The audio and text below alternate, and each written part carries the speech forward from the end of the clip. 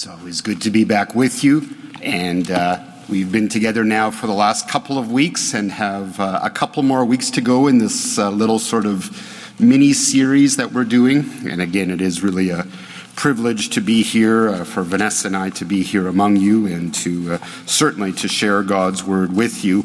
I want to begin just by sort of thinking about a passage that's not our main passage for today, but if you remember, Jesus often in his ministry, once he begins to minister to various people, and there's crowds that are building in the north, in the region of Galilee, where his primary ministry is. And as he's ministering there, he'll often take time off, even away from his own disciples, and retreat to pray. And on one of those occasions, recorded in Mark chapter 6, he has retreated from his disciples. He has tried to take some time to pray. Crowds get the news of where Jesus is and come and surround him. And Mark just makes this simple comment here in Mark 6. When Jesus landed on the shore and saw a large crowd, he had compassion on them because they were like a sheep without a shepherd. So he began teaching them many things.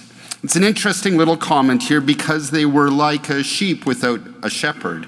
The words are very easy to understand. We know what they say.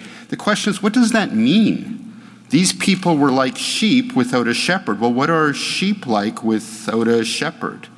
Without direction, without guidance. Jesus' teaching ministry is necessary because without it, without the shepherding that Jesus does, we are like sheep, or in this case, Mark is pointing out, or Jesus is stating that these people coming to see him and to hear him are without direction, without purpose. And that's really the bottom line of this little series here is, what is our purpose, or what is God's purposes? We too are like sheep without a shepherd if all we have is the purposes of the world. If our ultimate hope is political or economic or social, we get no direction and guidance from television or from the news or from the internet. We don't have any sense of where the world is going or where we are going, unless our only sense is it's going to a bad place. And so part of the purposes of our study, from what we've done in the last 2 weeks and now what we'll do this week and Lord willing next week, is to understand this purpose and this plan. And it's also part of Jesus' ministry as we look in the New Testament. And Mark just gives this perfect little illustration. He sees these crowds gathered and he thinks, wow, they're like sheep without a shepherd. No direction, no purpose, no understanding, no greater picture of what's all going to, where we're going or why we're even here.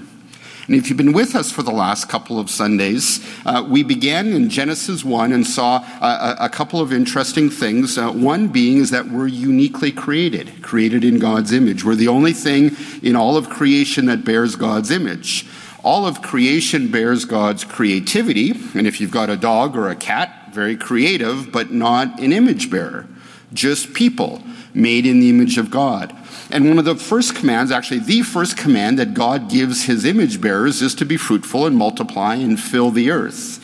And we begin to see the start of a plan of God that his image, which is born by people, men and women, that his image would then fill the earth. He wants his image to be throughout the earth. Well, as that begins to happen, there's several challenges, one of which is many people do not know the God in whose image they're made. And so there becomes this purpose that starts at the very beginning of the Old Testament and runs all the way through the New Testament, which is not merely that there are image bearers throughout the earth, but that people would bear God's image well, that they would represent God well, or to use other language, that they would make God great among the nations. And so we begin to see the unfolding of an international plan. We briefly looked at Genesis chapter 12 a couple of weeks ago, which is God's first sort of explicit plan as to he's going to take Abraham and Sarah and build them into a great nation. And ultimately in Genesis 12 verse 3, he says that through you, Abraham and Sarah, all the nations on earth will be blessed, or all the families on earth will be blessed, or all the peoples on earth will be blessed. And so he has this international plan for image bearers, and he plans to reach them through this nation, or at least through someone from the nation that he's created with Abraham and Sarah. And so we spent the last couple of weeks looking at this theme that kind of runs through the Old Testament. We spent a little bit of time in the book of Exodus, and we see that in Exodus that God's people, this newly founded nation, is in slavery in Egypt, and God is going to use Moses to deliver them from Egypt. But that whole process that he uses, which is going to involve 10 different plagues, the purpose of that process is so that the Israelites might know who God is, and so that the Egyptians might know who God is, and that the Pharaoh might know who God is. And so God is making himself known, and he uses a variety of ways of doing that. In the case of the book of Exodus, he uses plagues and shows his power over creation by sending plagues and also by removing plagues. Both show God's power. And so there is this theme of God being concerned with the nations, with people, with image bearers, with the fact that we are made to bring God glory. And that theme will run right into the New Testament and right into the ministry of Jesus. As a matter of fact, we could make a parallel. Jesus comments here again from Mark 6:34, when Jesus landed and saw a large crowd, he had compassion on them because they were like sheep without a shepherd.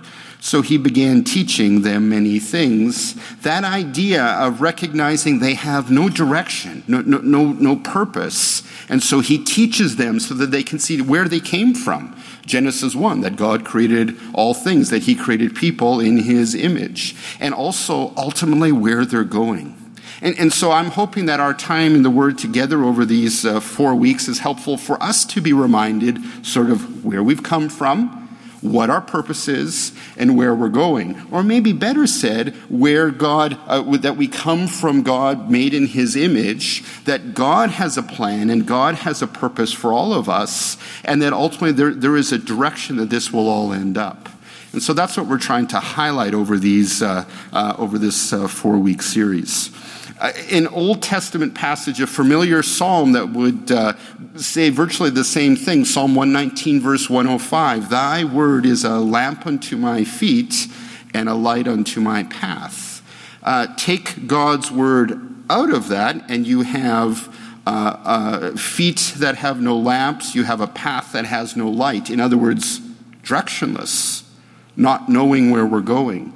And so the study of God's word is always to illuminate, to be our shepherd as we are sheep, to be our path to show us where to go. We don't get that from the world. And it's not that this is picking on today's culture, because we didn't get that 100 years ago, we didn't get 1,000 years ago. We don't get that in this country, but you don't get that in other countries. You get that from God, who created all things and has a purpose behind all things. So anyway, that is our purpose here.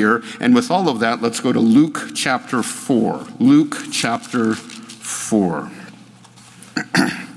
We'll spend some time in Luke as we are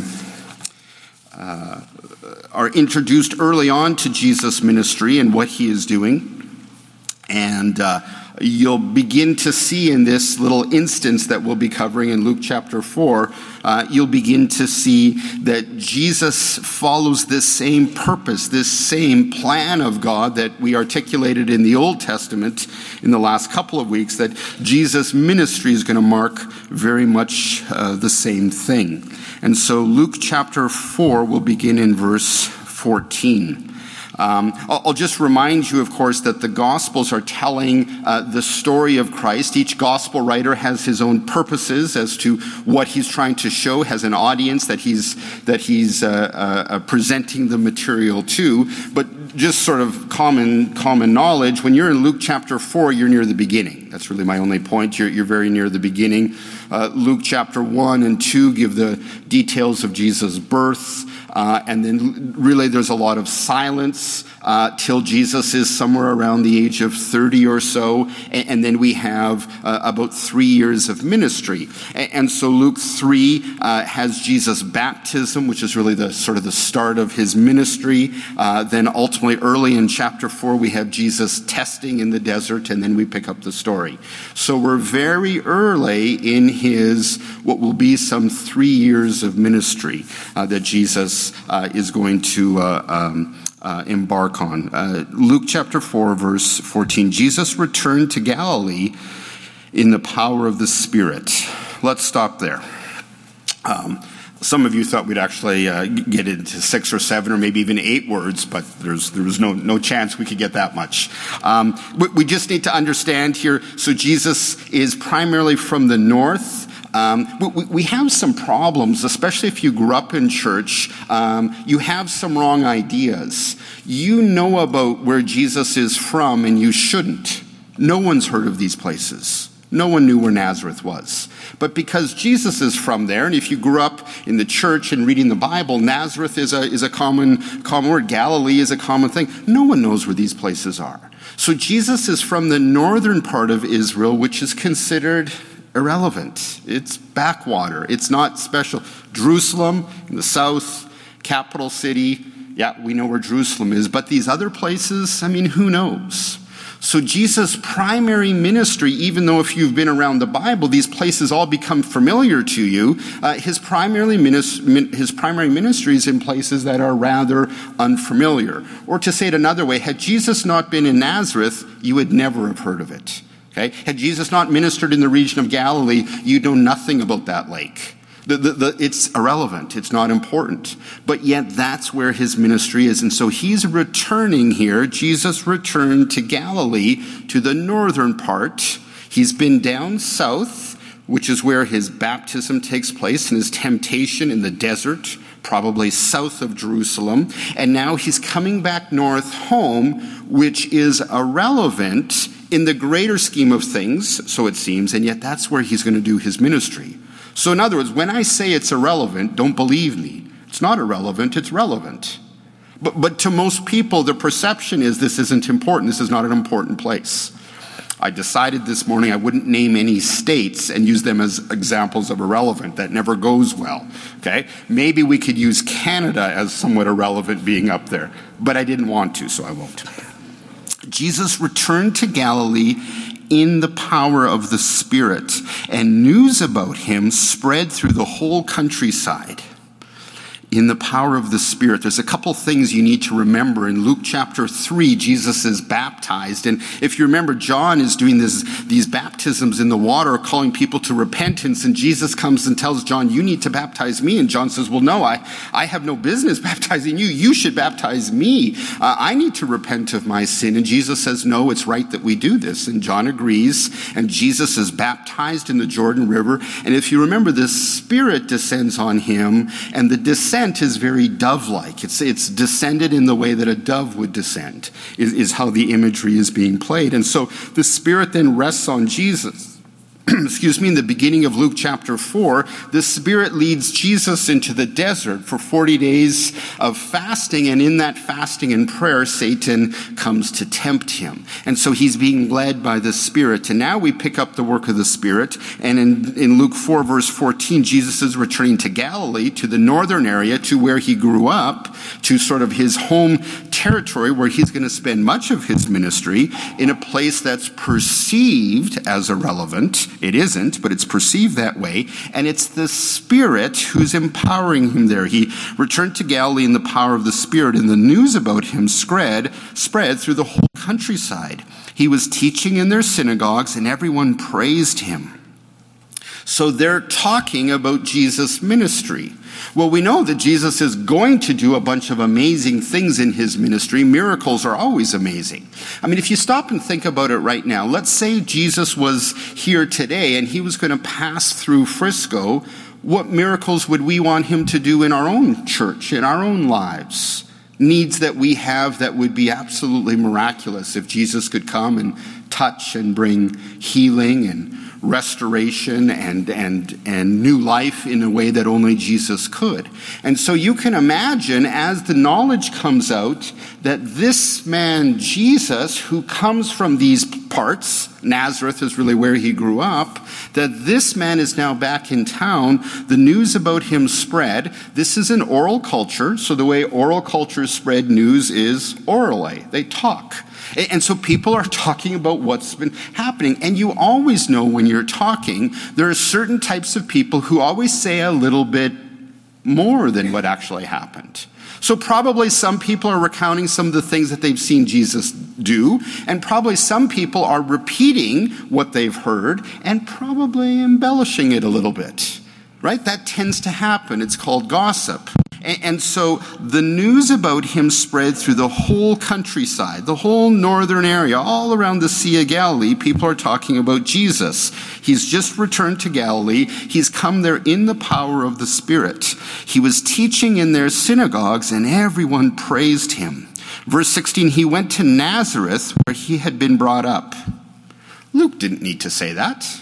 I mean, you could figure that out. If you did enough reading, you'd know that he comes from Nazareth. It's where he'd been brought up. You'll remember the story. He's born in Bethlehem. In Bethlehem, and they're there for some time, Herod wants to try, and Herod has taken this title, King of the Jews, which is a tricky title for Herod, because to the Romans think Herod is a Jew, but to the Jews, they would grant him at best a half-Jew, which would be not a Jew in the eyes of the Jews. And so Jesus is born King of the Jews, which is odd because Herod's already got the title. He's King of the Jews. So Herod says, as King of the Jews, I should kill the King of the Jews so that I can keep my title. And so he attempts to kill Jesus at somewhere around the age of 2. Joseph is warned in a dream to take Mary and Jesus and flee, and they go to Egypt. They stay in Egypt until Herod dies. Then again in a dream, God tells Joseph, you can go home, and home ends up to be Nazareth. Okay? So I'm not exactly sure what age, maybe 3 or 4 or 5 or something like that. Jesus comes back home to Nazareth, and now he's home. He went to Nazareth, and Luke reminds us, so no one misses it, where he had been brought up. He's coming home. And on the Sabbath day, he went into the synagogue as was his custom. The synagogue began as a place where you could worship and learn the truths of God's word when you weren't down in the temple. Some interesting history behind that, but essentially the synagogues began to be sort of just local assemblies where people could gather together. Not a bad illustration of what the church is ultimately going to become, but remember, there are no churches at this point, so we don't want to kind of push the future onto the past. There are synagogues, and these are the gathering places where you'd generally have a copy of the law, of the scrolls, and that they could be read publicly. Remember, number one, scrolls were only available if you copied them out by hand, so everyone doesn't have them. Number two, not everyone can read. As a matter of fact, most people can't read. So the way you encounter God's word is you hear it. You don't read it, okay? So where would you hear it? Well, if you lived up north, you'd go to your local synagogue. Okay? You'd also could hear God's word in the temple, but that's only on a trip that you'd make to the temple in Jerusalem. And for most Jews, that would be 3 times a year. And so how do you hear God's word other than those 3 times? You go to the local synagogue. And in local synagogues, teachers would teach. The word for teacher is rabbi. And so rabbi is what Jesus is known as. He's known as a teacher. And what do teachers do? They teach the word of God. And so all of this makes sense. Everything here is happening exactly as it should. He went to Nazareth, where he had been brought up, and on the Sabbath day he went into the synagogue, as was his custom. In other words, he always went to the synagogue. He stood up to read, and the scroll of the prophet Isaiah was handed to him. Unrolling it, he found the place where it was written. Okay, so you got to kind of picture what's going on here. The Bible is retained. What we have in Jesus' day is nothing of the New Testament. They'd only have what we would call the Old Testament, what they would call the Hebrew Scriptures, okay? So Scripture begins in Genesis and ends in Malachi in Jesus' day. Does that make sense? There's no New Testament. The New Testament won't be written till after Jesus dies, resurrects, and ascends to the right hand of the Father. So when we're talking Scripture, we're talking Genesis through Malachi. It's stored on scrolls. Scrolls tended to be kind of 12 to 14 inches high. He's brought the Isaiah scroll. In our Bibles, chapters are given much later in history, and so in our Bible, Isaiah is 66 chapters. It's really long. So Jesus just got handed a big, big scroll. The scroll would be written in Hebrew, and Hebrew is written right to left. So he's going to open up the scroll and find the appropriate place, and we pick up the story there. Verse 17, and the scroll of the prophet Isaiah was handed to him. Unrolling it, he found the place where it was written, "The Spirit of the Lord is on me, because he has anointed me to proclaim good news to the poor. He has sent me to proclaim freedom for the prisoners and recovery for the sight of the blind." And recovery of sight for the blind, to set the oppressed free, to proclaim the year of our Lord's favor. Then he rolled up the scroll, gave it back to the attendant, and sat down. Okay? So he's given the Isaiah scroll. He finds the appropriate place. The appropriate place that he finds happens to be Isaiah 61. Okay, so if you just want to think about this, the scroll is written right to left. There are 66 chapters in Isaiah, so this is right near the end of the scroll, which to us would look very much like the beginning because they're working right to left rather than left to right. So you got a really fat part of the scroll on this side, you got a really skinny little bit here, and he's reading these words. These words are the words of Isaiah prophesying of the coming Messiah. The word Messiah, if you'll remember, is this idea of the one who has received the anointing, the set-apart one. And we talk about anointing, we think about the Old Testament, we think about David. You remember when he's anointed? Remember Samuel goes to visit Jesse and wants to anoint one of his sons, and so Jesse brings out the big three, right? And the big three, and God says, well, no, it's none of those. And Samuel's like, yeah, but he's really big. Like, that would be perfect. He's good looking too. God says no. And so Samuel's like, are there any other sons, Jesse? Jesse's like, no, don't think so. Oh, yeah, there is one more son. That's right, little Davy. And so they go get David. Remember, David is anointed, set apart to become king. He doesn't become king right away. As a matter of fact, if you remember the story, there's some multiple years of strife between Saul and David as Saul is seeking to kill David. And we're not exactly sure how long that goes, possibly even up to 10 years, something like that, before David becomes king. But the anointing means he's set apart. Verse 18, Jesus is reading the Isaiah scroll. The Spirit of the Lord is on me because he has anointed me. That's the key word. Set him apart. Set him apart for what? Well, anointed people are people who are going to become king. Let's back up. Verse 14, Jesus returned to Galilee in the power of the Spirit. God's Spirit is leading Jesus to Galilee, is empowering him to now serve in his local community. Then Jesus reads the Isaiah scroll from Isaiah 61, 1 and 2, and says, "The Spirit of the Lord is on me," which is a prophetic passage written in the past, now about the present. Look at verse 20. Then he rolled up the scroll and gave it back to the attendant and sat down, and the eyes of everyone in the synagogue were fastened on him. And he began by saying, "Today this scripture is fulfilled in your hearing." Jesus came back home in the power of the Spirit to read Isaiah 61, which says that the Spirit of the Lord is on me because he has anointed me, he has set me apart, he has Messiahed me. And in Greek, once we get to the New Testament language, Jesus will take on this, Jesus the Christ. The word Christ means Messiah or anointed one. He is very much going to take on this title. This is who I am. He's just read this passage and said in front of all his hometown friends, everyone who knew him as Joseph's son, everyone who knew him as a carpenter, he just said, I'm the Messiah. This has been fulfilled in your sight. The Spirit of the Lord is on me because he has anointed me to proclaim good news to the poor. Here's my purpose. I need to proclaim good news to the poor. Nazareth, perfect. Poor, backwater, nobodies. Perfect definition of the poor. Jesus must be here for us.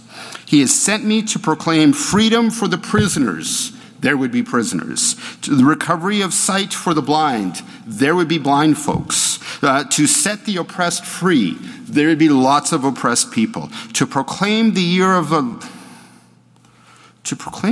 our Lord's favor, that's not from Isaiah 61. That's from Isaiah 58. I wonder if he kind of did a little trick with the scroll to roll it back a little bit so that he could get back to Isaiah 58. To proclaim the year of the Lord's favor, that's a reference to the year of Jubilee. I don't know if you remember, but God set apart this idea that every 50 years that Israel was supposed to celebrate the year of the Jubilee. And one of the things that happens in the year of Jubilee is all debts are canceled.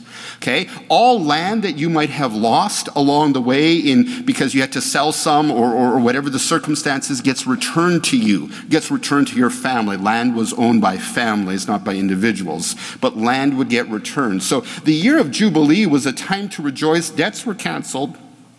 Land was returned. Everything was like returned back to zero. It was kind of a great big start over.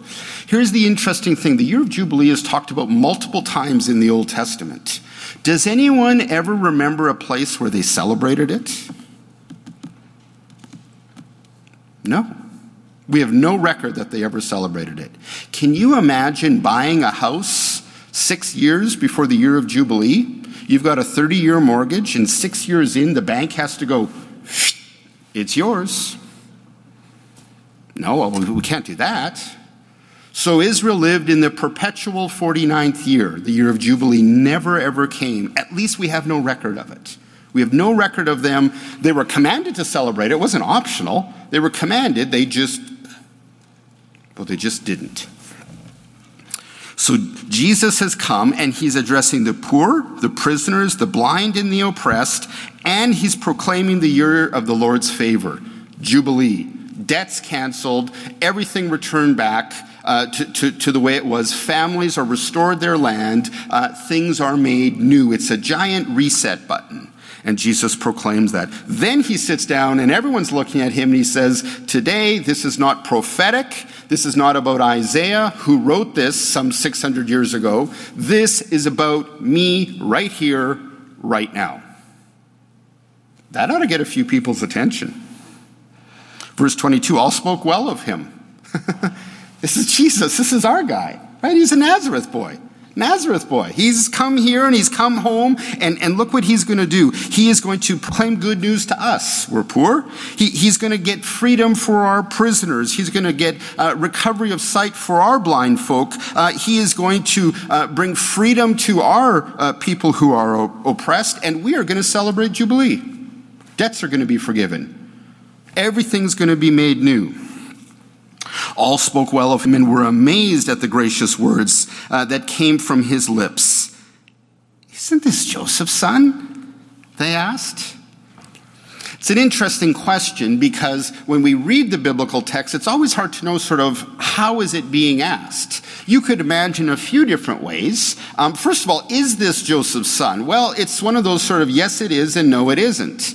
Joseph would certainly be perceived as the father. Mary and Joseph raised Jesus and the rest of their children in Nazareth. And so Joseph is the father figure and Jesus is his oldest son. So yes, it's Joseph's son, but of course, well, it's not actually Joseph's son because Mary, of course, conceived by the Holy Spirit. And so Jesus has this unique birth born of a virgin. And so he's actually born before Mary and Joseph ever come together in a marital union.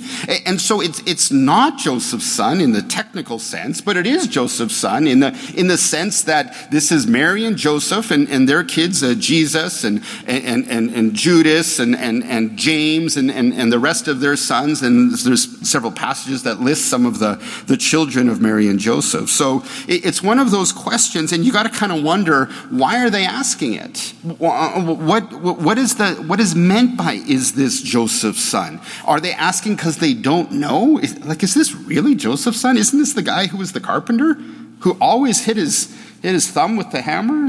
Wasn't it that guy? It's hard to figure out under what sense they're asking it unless you follow the context. Because I think the context of this particular passage demands only one reading of what this means. And I think as we continue in this text, we'll be able to go back and we'll know precisely what they meant by isn't this Joseph's son? And so let's keep following the narrative between Jesus in his hometown of Nazareth and all the hometown. You got to kind of picture the thing. Nazareth is a small place.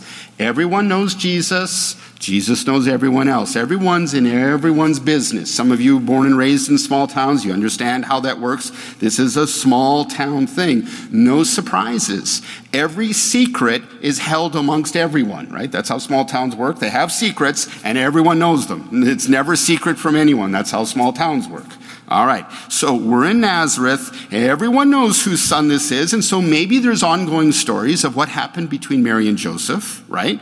Because people aren't believing that Mary was a virgin, right? That's not an easy story to believe, and so there would be those who don't believe that. So maybe there's always been rumors. Who knows what's all going on? We already know from verse 14 that news about Jesus had spread through the whole countryside. This is unfiltered news, which means probably some of it's true, and I would guess some of it is not true.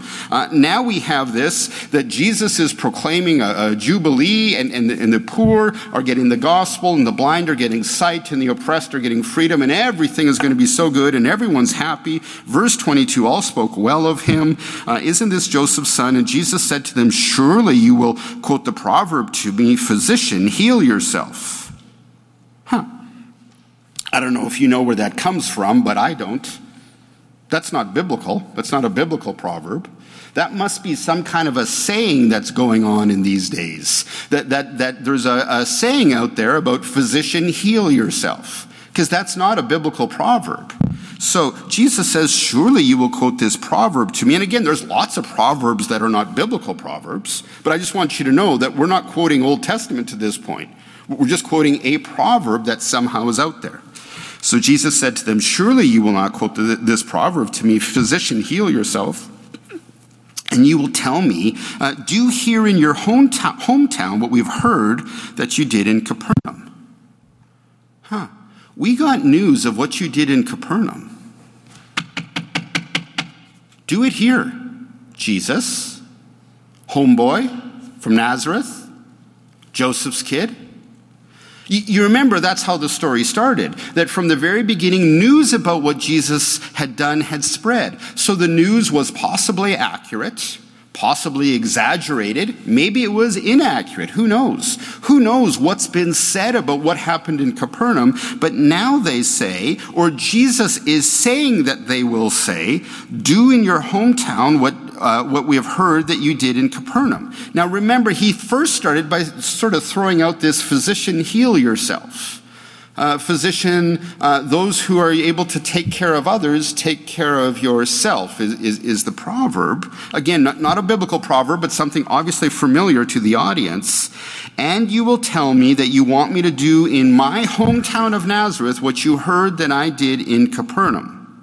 Okay, well now it seems that we're starting to, well, we've got a little bit of a challenge here, it seems, that there is an expectation on Jesus as a boy from Nazareth that he must do what he's done elsewhere. Verse 24, truly I tell you, he continued, no prophet is accepted in his hometown. Whoa. Now we're getting to some strong language here. No prophet is accepted in his own town. Well, prophets were people sent by God to speak the words of God, some of it current and some of it future. And so a prophet was a person who speaks for God. And many of the prophets in the Old Testament were rejected by the very places they come from, which is hard. It's hard if someone is born and raised in Nazareth, and you always picture them as a carpenter, that now all of a sudden they're the Messiah. I mean, that's a bit of a jump, that they're a prophet, that they speak for God. And so prophets were constantly rejected. But don't miss, I believe Jesus just called himself a prophet. That's huge. We don't have prophets anymore. We haven't had a prophet that spoke for God since Malachi. Malachi is about 460 years ago now. So if Jesus is a prophet, that's huge. God's speaking again. Now, that's not exactly accurate because there is a prophet after Malachi and before Jesus. That's John. John the Baptist is proclaiming to make way and to be ready for the Lord's coming. And so John is clearly a prophet of God, but not everyone believes that John is a prophet of God. There are some who didn't believe John's message. So John is a prophet. That's a true statement. But some are thinking John is not a prophet. They're wrong. But they're thinking that. And now Jesus just called himself a prophet. So if Jesus really is a prophet, he is, the next one after Malachi or the next one of two, John and him are now, God is speaking to his people again. I mean, that's amazing. But Jesus doesn't stop there. Truly, I tell you, he continued, no prophet is accepted in his hometown. I assure you that there were many widows in Israel in Elijah's time when the sky was shut for 3.5 years and there was a severe famine throughout the land. Yet Elijah was not sent to... Yet Elijah was not sent to any of them. Elijah's time, one of the greatest prophets, he was a non-writing prophet, so there's no book of Elijah, but there are books that tell about Elijah. And Elijah was this great prophet of God who in a time of famine, when there were widows all over Israel, yet Elijah was not sent to any of them, but to a widow in Zarephath in the region of Sidon. I don't think that's going to go over very well, Jesus. Sidon's not in Israel. Why would God send Elijah to help a widow in Zarephath in the region of Sidon when there were lots of widows who needed help in Israel? You understand the question? God sends his man Elijah, who's an Israelite. We're back in the Old Testament. And this is a familiar story, by the way. This isn't obscure. This is very familiar to the Jewish audience that Jesus would be speaking to. And he's just reminding them, you remember Elijah? Remember who God sent him to? No one in Israel. He went to Sidon, Zarephath, the widow there.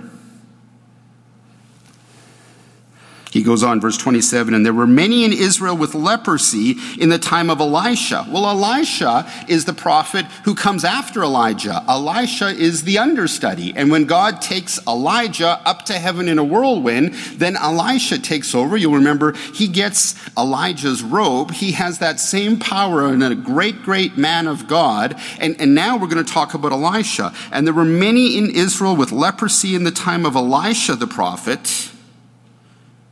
Yet not one of them was cleansed, only Naaman the Syrian. Well, I don't think that's going to go over well either. Jesus seems to be highlighting the fact that in the Old Testament, God sent Elijah out of Israel to the region of Sidon, to the city of Zarephath to help a widow there, and that Elisha, has the ability to cleanse lepers and to make a leper clean. The only leper that he actually cleanses is a Syrian commander named Naaman. I mean, it's almost like God is concerned about the nations, and Jesus isn't concerned about Nazareth. Doesn't it sort of seem that way? I can imagine some of you are probably thinking, this is crazy. I mean, this guy's gone on and on and on about these handful of verses here, and how do we know that any of this is particularly right? I mean, if what we're saying is true here, these people wouldn't be, verse 22, all spoke well of him. These people would be furious. I mean, if we've got this text right, if we're understanding where Luke is leading us, these people would be angry. I mean, it's just crazy what's going on. Verse 28, all the people in the synagogue were furious. I guess we got it right. Do you see why they're furious? Homeboy, Jesus, comes back to Nazareth, Joseph's kid. Do you understand what the question is when they say, isn't this Joseph's son? This is a culture that does not view people as individuals. It views people as part of a family. You are who you are by the family that you're born into. And it views the community as more important than the individual, or the community is more important than the family. And so when they say in verse 22, isn't this Joseph's son? What they're saying is, this is Joseph's son. And Joseph and Jesus are from Nazareth. You owe us. You come here and you perform for us. And Jesus says, that's not how God worked in the Old Testament. You see, this isn't about faith. This is about a lack of faith. You're a Nazareth boy. Perform. You're one of us. You owe us. You're indebted to us. In their way of thinking, this is what they're demanding that Jesus do the miracles that he did. He just read this passage. This passage clearly is about Nazareth. And it is.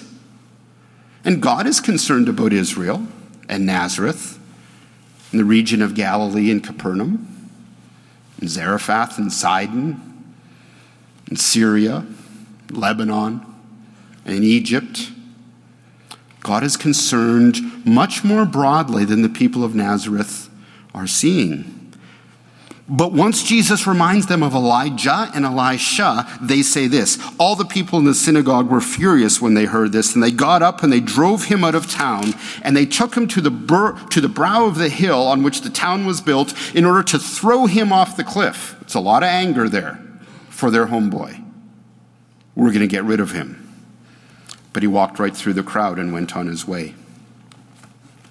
It's interesting that Jesus begins to describe his ministry, and as he describes his ministry as a messianic fulfillment, he reads the Isaiah prophecy prophesying the coming Messiah, sits down and says, this passage has been fulfilled in your hearing. He brings out not only Isaiah 61, but Isaiah 58, which is a reminder of the year of Jubilee that is to be celebrated. He packages that all together and says that it's been fulfilled in their hearing. They demand that he acts, and he says that's not how God works. God's concerned about the widow in Zarephath, and God's concerned about the Syrian commander who has leprosy. And God is concerned with more than just me. I'll bet you that was a very, very hard lesson for the people of Nazareth to learn, because they wanted it to be all about them. And God was about something broader than just them. It's not that God doesn't like them, but they were not asking in faith. They were not believing who Jesus was. They were disbelieving who Jesus was. He's just Joseph's son. Nothing special here. And so in that, when Jesus confronts them with this, of God's concern for the nations, they respond in fury. How did this all come about? Well, it begins like this. Jesus returned to Galilee in the power of the Spirit. And so the Spirit of God is wanting to accomplish the purposes of God. And this is how it goes. Follow me. Luke 24, the last chapter in Luke. We go from the very beginning of Jesus' ministry to the very end. This is Easter Sunday. Luke 24, Easter Sunday. Jesus has just risen from the dead. Originally, no one's recognizing him, and no one understands that. And the disciples are running and looking for him and sad that he's gone and so on. And then he finally meets with his disciples, and they get to see him face to face. Luke 24, and we pick it up in verse 44. And he said to them, Jesus to his disciples, this is what I told you while I was still with you. Everything must be fulfilled that is written about me in the law of Moses, the prophets, and the Psalms. That's a way of saying the scriptures. The law of Moses, that's everything that Moses wrote, beginning in Genesis. The prophets are all the prophets. The Psalms is a representation of all the poetry. The Old Testament is always divided into those three categories. Law, prophets, Psalms, or law, prophets, poetry. There they are. Jesus says, everything must be fulfilled that is written about me in all the Old Testament, in all the scriptures. There is no New Testament yet. In the law of Moses, the prophets, and the Psalms. Then he opened their minds so that they could understand the scriptures. And he told them, this is what was written, the Messiah. Remember Messiah? Anointed one. It's how Jesus is going to take on the name Christ. the Messiah, the anointed one. That's a kingly term. This is what was written. The Messiah will suffer and rise from the dead on the third day. Remember, he's just suffered. He's just risen from the dead. It is the third day. And repentance for the forgiveness of sins will be preached in his name to